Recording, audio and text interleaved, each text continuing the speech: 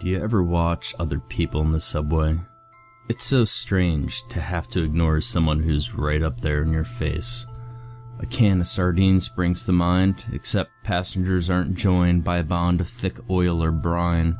Instead, they're stewing in a miasma of sweat, cologne, and annoyance. Everybody absorbed in their own little worlds, warm little cocoons. There, whizzing through the bowels of the city at a brisk clip, you'll find people reading books, newspapers, maybe on a PlayStation Portable, maybe on a smartphone. Except me, I'll always be looking through the thick glass windows at the flickering blackness just beyond. Sometimes, late at night, I hope I'll get on the same train once more, so I could see it all again. It had been one of those weeks, actually, it had been one of those months, where the targets piled up like so much dirty laundry.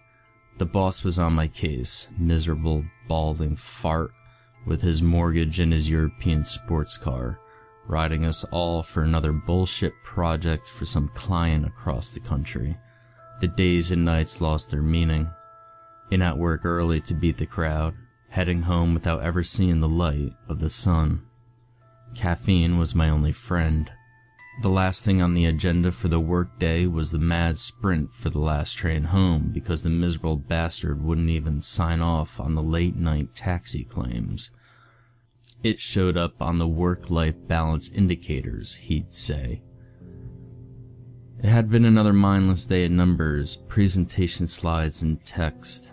To be frank, I didn't even know if the version of the meaningless report I was working on was the 5th or the 15th, nor could I have told you the difference between the two.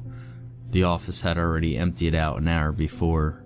My last co-workers gave me a commiserating pat on the back as they head off. I cursed as I stuffed my laptop and swept some papers into my bag. I was gonna miss the train. The stale warmth of the building gave way to the bitter cold as I hit the streets running. The station was deserted. Not unthinkable at this time of night, but eerie all the same. There's something about a hollow space meant for crowds. Not talking about muggers or anything like that. There's an air of forbidden about these spaces. That's how the night started out, expectant, waiting for something to happen. Not that I cared at the time. The escalators were out for the night, and I was wheezing hard by the time I got to the bottom. That old college fitness long drowned under an ocean of booze, buried under a mountain of fast food.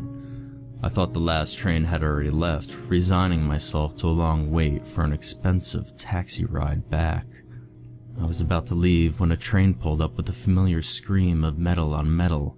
Graffiti adorned the gray skin of the train, tribal tattoos for the modern locomotive.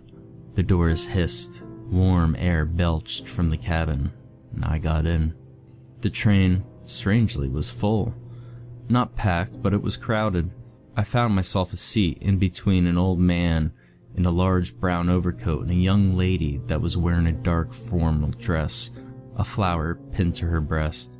Her face, a mask of mascara and eyeshadow, inexpertly applied.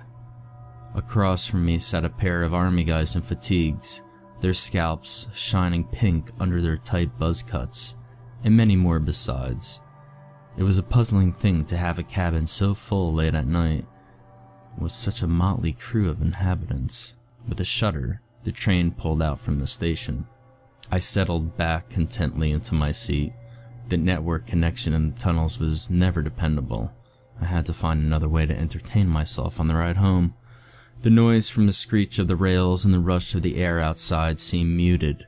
Instead, the cabin was filled with a soft susurrus, a hushed tone of a crowd in a theater, expectant but subdued. The cabin felt colder than it should have been. Was the heating out again? Nah, it couldn't be. I was certain that the cabin was warmer than the platform a second ago, yet now it felt like I was back outside in the howling cold. I tugged my jacket a little tighter. I looked at the hodgepodge of strange individuals in the cabin. Everyone seemed out of place. Why would there be a gaggle of high school kids, obviously inebriated, this late at night? or the waifish girl that was wearing what seemed to be a school uniform. I shifted uncomfortably on the sculpted plastic seat. Not a single mobile phone or any other electronic device in sight. A strange sight in this day and age. I looked up the row of LED lights that indicated the train's progress along my route. 4 more stops. I was still staring at the display when the train whizzed by the next station. It didn't stop, didn't even slow down, it just kept going right. The lights and pillars of the station streamed by in a blur. I jerked upright in my seat, my eyes widening. What kind of train had I gotten onto? The rest of the crowd was unfazed by this development. If anything, the low buzz of whispers got even louder as the train progressed. We were still hurtling through the dark tunnel, the overhead lights flickering on and off, when the little girl in the school uniform affixed me, stared at me, wide-eyed. She crept over to the group of high schoolers and tugged at the sleeve of one of the young men. He must have been a basketball player, towering over his companions. He nearly had to bend double to bring his ear down to the little girl's face. Her jaw worked up and down as she whispered something to him urgently.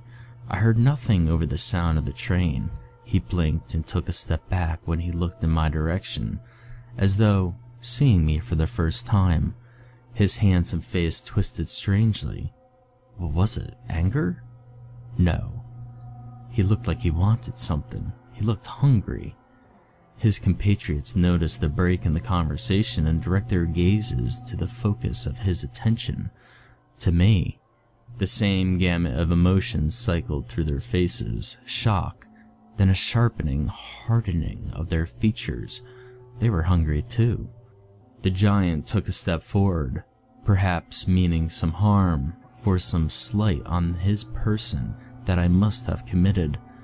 One of the high school girls held him back. The feeling spread through the cabin like a spark arcing from person to person. The 2 uniformed men looking up and tightening their jaws. The old man next to me perking up and scooting down another seat so he could look at me without straining his neck. Outside, a blur of lights told me that another station had shot by 3 more stops. I shrank back in my seat, the tendons straining at the surface of my hands as I clutched my bag protectively, as though that stupid gesture, grabbing onto my work, the focus of my life, would ground me and take me from this nightmare. It didn't. I felt the weight of their eyes on me, the insects crawling over my skin. Something was wrong, so clearly wrong. The strange crowd, so different, yet each of them was wearing that naked need on their faces. Don't mind them, they're just jealous of you. The young lady by my side, her voice was soft. Don't stare back, and don't talk to them. I turned to look at my erstwhile companion. What are they jealous of? I just wanted to catch the last train home. It's the last train home for all of us, too, she smiled. She was very pale and very beautiful. Not all of them want to be here, and looking at you, going home tonight, makes them so very unhappy. Where'd they all come from? Was there a convention, a meeting? I cast my eyes around the cabin again, but was stopped halfway by her strong fingers on my chin. Her fingers were icy cold. She turned my head around to face her. Everywhere, all around. Most of them didn't want to be here, except me maybe. I'd had enough of where I was. I miss my parents. I hadn't seen them much in a long time. It took a while for me to gather enough courage to go look for them. She paused, suddenly pensive at what she'd said.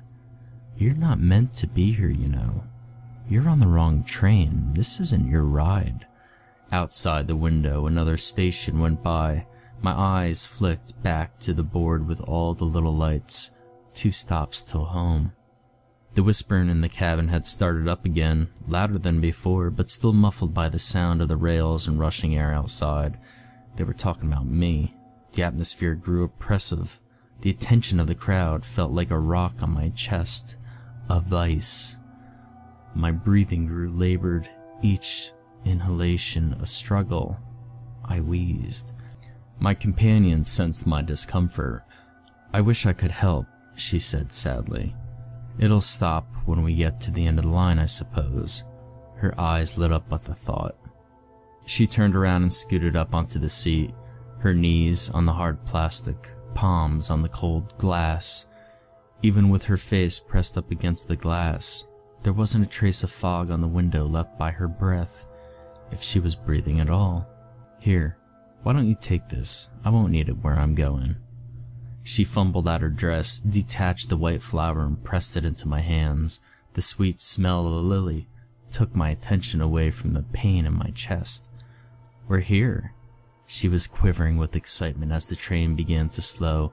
I looked up at the board overhead. All lights on the map had gone out. Where were we? She cupped my chin in her hands. It was only then, with her arms so close to my face, that I saw the network of fine white lines that crossed her forearms. She caught the flick of my eyes towards her arms. She shrugged, sheepish. "Practice makes perfect," she said. She frowned, suddenly serious again. "This stop is for the rest of us. You can't join us. You have to stay here." She leaned forward quickly and gave me a kiss on my cheek. Her cold lips burned like an ice cube. The people in the cabin quickly turned their attention to the approaching platform. I felt the weight on my chest ease. The whispering grew to a crescendo as they pointed and chattered excitedly. The platform drew close, and what a sight it was. I didn't recognize the tiles or the posters. I must have taken this train 1,000 times. I could have closed my eyes and named every station in order, and the time between stations if I wanted to, and yet I was lost. There was nothing on the platform that helped in any way. No signs, no directions. What the platform had was people. A milling sea of hands and faces, all expectant, all eagerly waiting. When the door opened, it let in the roar of the crowd outside, shouts, shrieks, and yells, and tears, so many tears. The passengers burst out of the train, throwing themselves into the waiting sea of people. I saw one of the army boys embracing an older gentleman, also dressed in military fatigues. None of that new age stuff, that pixelated camouflage. This was old school, with big green and brown blotches. The resemblance between the two is clear. They parted. The younger man introduced his father to his compatriot. The older man hugged him as tightly as he hugged his own son earlier. The group of teenagers whooped and leapt as they pushed through the crowd, seeking some new adventure for the night. I caught a last glimpse of the blonde locks of the basketball player as they vanished around a corner. The old man that was sitting by me had found an elegant-looking lady in her 30s. Her light sundress looked out of place for the biting cold of winter. Or had I mistaken the man for someone else?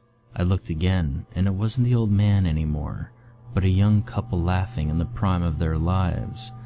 No, it was the same coat and his features, lined with the jealous greed scant moments ago, but now lit with a fierce joy.